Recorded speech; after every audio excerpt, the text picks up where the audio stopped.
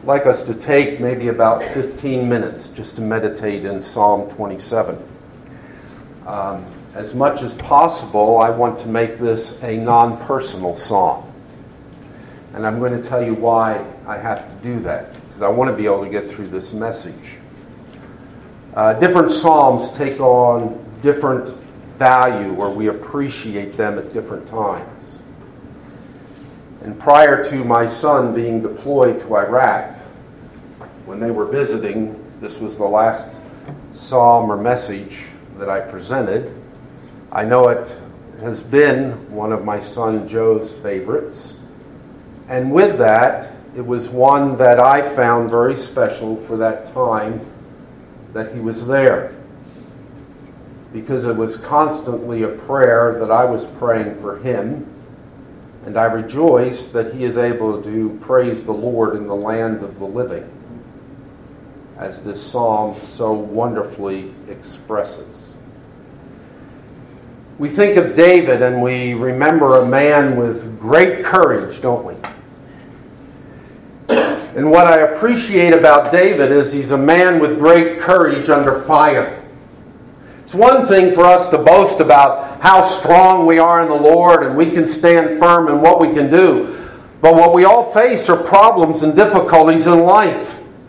And just like we sang in so many of the opening hymns, we can identify with that. Because there are times when we reach the end of our hoarded resources. We feel like there's no strength left to cope with whatever's coming. And the beauty is that God continues to give and give and give again. Our God is faithful like the waves of the sea, and he showers us with the richness of his blessing and his grace. And here David says that as I am going through the fire, I am going through that time of great difficulty, the Lord is my light and my salvation. Whom shall I fear?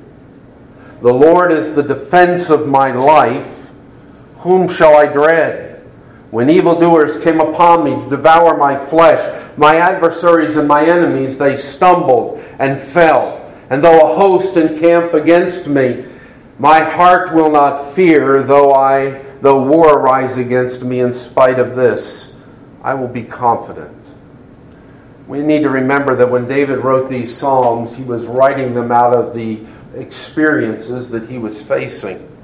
And we look at David and we recognize that as a teenager, when the armies of Israel were cowering before the mocking of Goliath, David went forth in the name of the Lord. And we all can recount that story of him as a boy bringing down the champion of the Philistines, and then give the emboldening spirit to the army of Israel to fight against them. We also recognize that David in his life was a man that never experienced defeat in all of the battles that he undertook. That God gave him victory when he was the commander-in-chief of the armies of Israel under Saul, and also when, as king over Israel, he was still involved in directing military activity. And sometimes we get the impression that David never knew fear, that David was never anxious, that somehow there was a fortitude of courage within David, and he never was concerned about what may happen. And you've never read Psalm 27. Because David is praying this psalm when he says his enemies are surrounding him and wanting to devour his flesh. And he's been praying and asking God for deliverance, and it seems like God's not answering and God's not taking care of him in this time of difficulty. Notice he says in verse 7, "Hear, O Lord, when I cry with my voice, and be gracious to me and answer me. When you did say, seek my face, my heart said to thee, your face, O Lord, I will seek. Do not hide your face from me. Do not turn your servant away in anger. You have been my help. Do not abandon me, nor forsake me, O God of my salvation." Verse 12, do not deliver me over to the desire of my adversaries, for false witnesses have arisen against me, and such as breathe out violence. Psalm 27 was a psalm where David recounts the thoughts of his heart in the midst of a life-threatening situation. It could have been when he was running from Saul. It could have been in a time of battle when it seemed as if the enemy was getting the upper hand. It could have been when David had to run from the armies of Israel because of the coup of his son Absalom. But in whatever be the case, David pours out his heart and asks God to hear and not to abandon him or forsake him, but to give him deliverance. Psalm 27 is a psalm that was written by David when he was facing struggles in life and he had nowhere else to turn, that he couldn't look to his own resources for the victory or the deliverance from his problem. And God makes sure every one of us come to the same situation. He wants us to know that when we're weak, we're really strong. Isn't that what Paul said? I'm going to boast in my weaknesses. I'm not going to start bragging about how smart I am, how much weight I can lift, how fast I can run, how capable I am. You know, the Lord gave Paul that thorn in the flesh to humble him so that he began to understand that the success you enjoy, Paul, is not because of the utilization of your own resources, but because my grace is sufficient for you. And every one of us, God in His loving kindness brings us to the brink where we feel like we're overwhelmed and there's no deliverance, and then God intervenes and shows us that He's the one that's been watching over, taking care of us throughout the whole circumstance. Times when we feel like when we pray, God doesn't answer. The problem doesn't go away. And it may not be that you and I are facing situations where we're encamped around by an enemy army and there's no way to escape. They've got us surrounded. We may not be in that situation, but we may be struggling with, personal issues, health issues, financial issues. And it seems like no matter how hard we try, it doesn't get any better. And we ask God to show us the way to go. And like David, we say, teach me your way, O Lord, and lead me in the level path because of my foes. And there doesn't seem to be an answer. The problem doesn't go away. It isn't that God has abandoned His people. He is still working everything together for good to those who love Him and are called according to His purposes.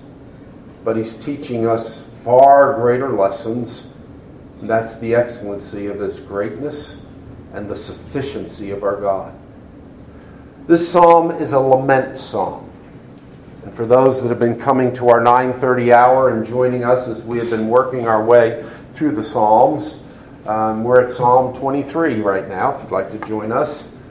But we recognize in the Hebrew culture and for the people of God as we have it, a lament psalm is a psalm where the individual is expressing his sorrow, his grief, and what seems to be an overwhelming, you and I would say, a hopeless situation. But what we always find in the lament psalms is there is included statements of praise and encouragement. Because for the people of God, there is no circumstance that is hopeless. Daniel learned that in the lion's den. Shadrach, Meshach, and Abednego in what should have been certain death in a fiery furnace.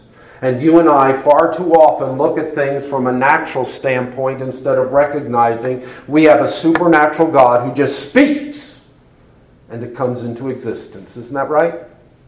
God never breaks out in a sweat. When you're facing problems in life, He's not staying up all night pacing the floor. His stomach isn't turned into knots and he isn't getting ulcers because your problem is so big and He's not sure how to take care of it. There's the majestic glory of our God, and there is no circumstance for God's people that is a hopeless circumstance. So how does David express that in this psalm? Well, first he expresses his confidence. And that's verses 1 through 3. And his confidence is in the personal God. Notice Lord is all capital letters. That God who is the Creator, who has made covenant promises to His people. Lord, all capitals. Yahweh. Yahweh is my light. Now when we look at the idea of light, we're looking at something that is pure. We're looking at something that's good and wholesome and beneficial. But it is also looking at something that's delightful. Yahweh is my goodness, my delight, my pleasure, all that is beneficial. He is also my salvation. He's the one that breaks through and leads me out of that place of confinement. He is the one that delivers me from the pressures and the problems that I face. So whom will I fear? See, we're looking at a circumstance, and in David's case, an army that seemed to be overwhelming, but it doesn't matter how many of the resources of the earth are marshaled together, they are absolutely nothing in comparison to our God. Isaiah brought that out in Isaiah 40. What are the nations of the earth? They are like a drop in the bucket. They are like the dust on the scale. They are absolutely, and I'll take you to Ecclesiastes, vanity. They are absolutely meaningless. They are absolute nothingness. That all of the energy and the power of this universe is insignificant in comparison to the power of God. And so he says, the Lord is the defense. And that word translated defense, He is the refuge. He's the one in which I find my sense of well-being. He is the one that protects and watches over me as I go through the difficulties in life. So first David expresses his confidence. Then, in verses 4 through 6, his confession. And that confession is where David says, you know what I really pray about? You want to know what's really important for me? You want to know the one thing that is always first on my lips? See, you and I are more concerned about God's blessings to us than we are about the blesser. We look at our health issues, we look at our financial issues, we look at all the problems we face, and often our prayers become laundry lists of God help us with these things. Now, God does tell us to ask, but we need to remember we're not asking because He needs to be informed. He knows what we need before we ever ask. But the reality is, prayer is designed by God for us to have the opportunity to recognize there is something greater than God fulfilling our need, and that is God Himself.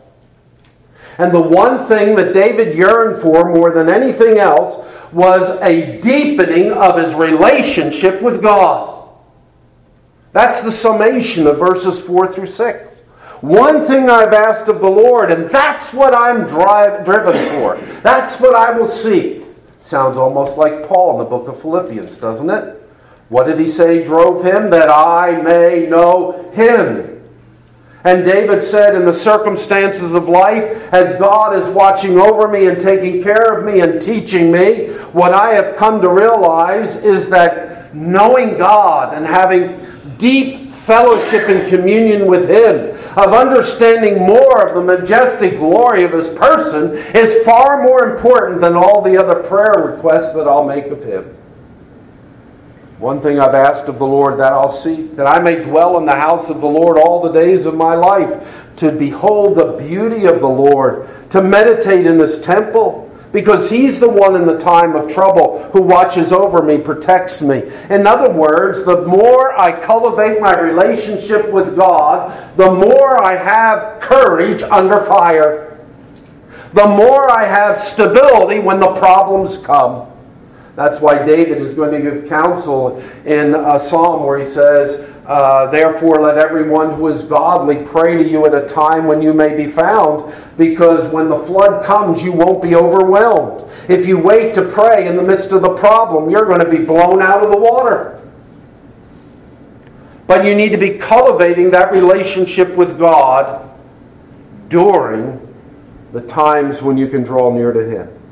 Now, in David's mind, meditating in God's temple had to do with the place God had designated for Israel for His name to dwell. And the purpose of that temple, Jesus told part of it, my house is to be a house of what? Prayer. But it was also the place of instruction where individuals would study the Scriptures, where they'd grow in their understanding of God's revelation. What is David saying? He is saying what is of greatest importance to me, what is my first priority, is to deepen my relationship with God and my understanding in God's Word. My spiritual well-being is more important than my temporal needs. Then in verses 7 through 12, he cries to God and asks God to help him. And then in verses 13 through 14, he expresses his confidence and his counsel. And David says, I would have despaired unless I had believed I would see the goodness of Yahweh in the land of the living. And while David understood that he was surrounded by an army that was just seeking his destruction, God is the one that would deliver him. And he would be again in his place of blessing and position in the land of the living. In other words, God would preserve his life. And he would go forth with the people of God in the celebration of praise with the nation of Israel. And so what's the counsel that comes from this psalm?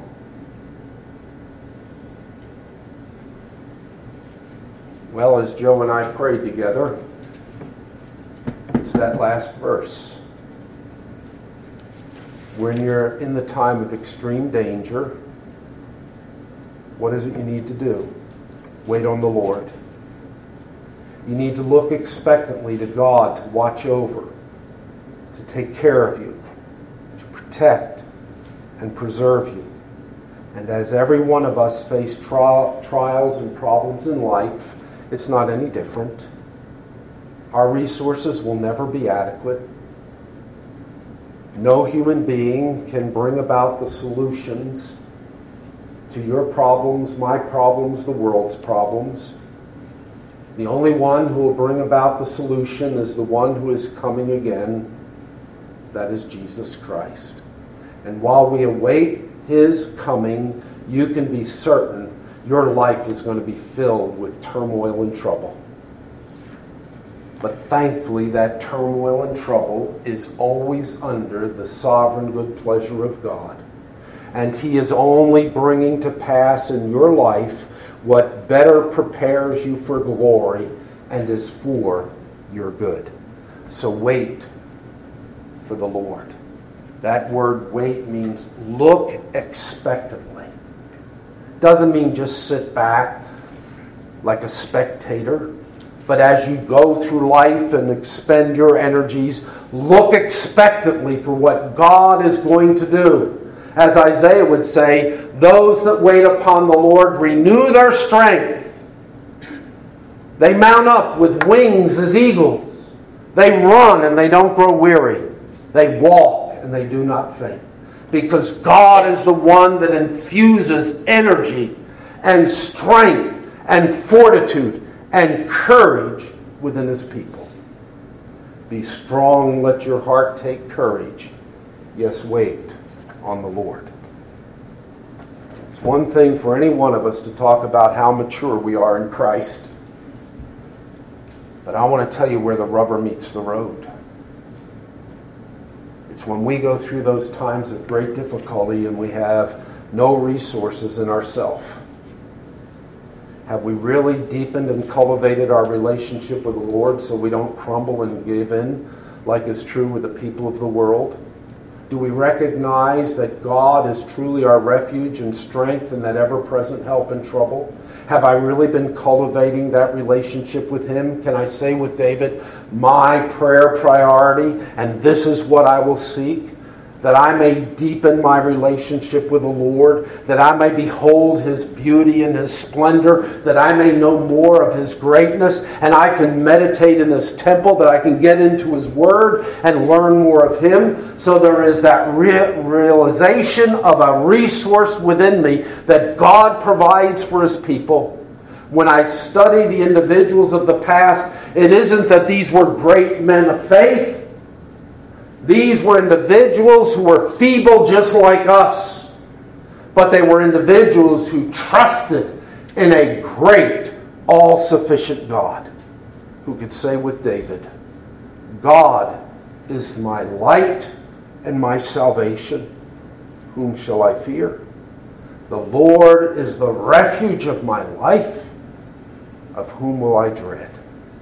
May God cause us to so grow in our intimacy with Him that when we find ourselves under fire, when we find ourselves in conflicts and difficulties that are overwhelming to us, we don't crumble like the people of this earth, but we bear a testimony to the sufficiency of God, because they see in us a courage that you cannot explain by natural causes, but the reality of when I am weak, as Paul said, that's when I'm truly strong, because God infuses the courage to enable His people to stand.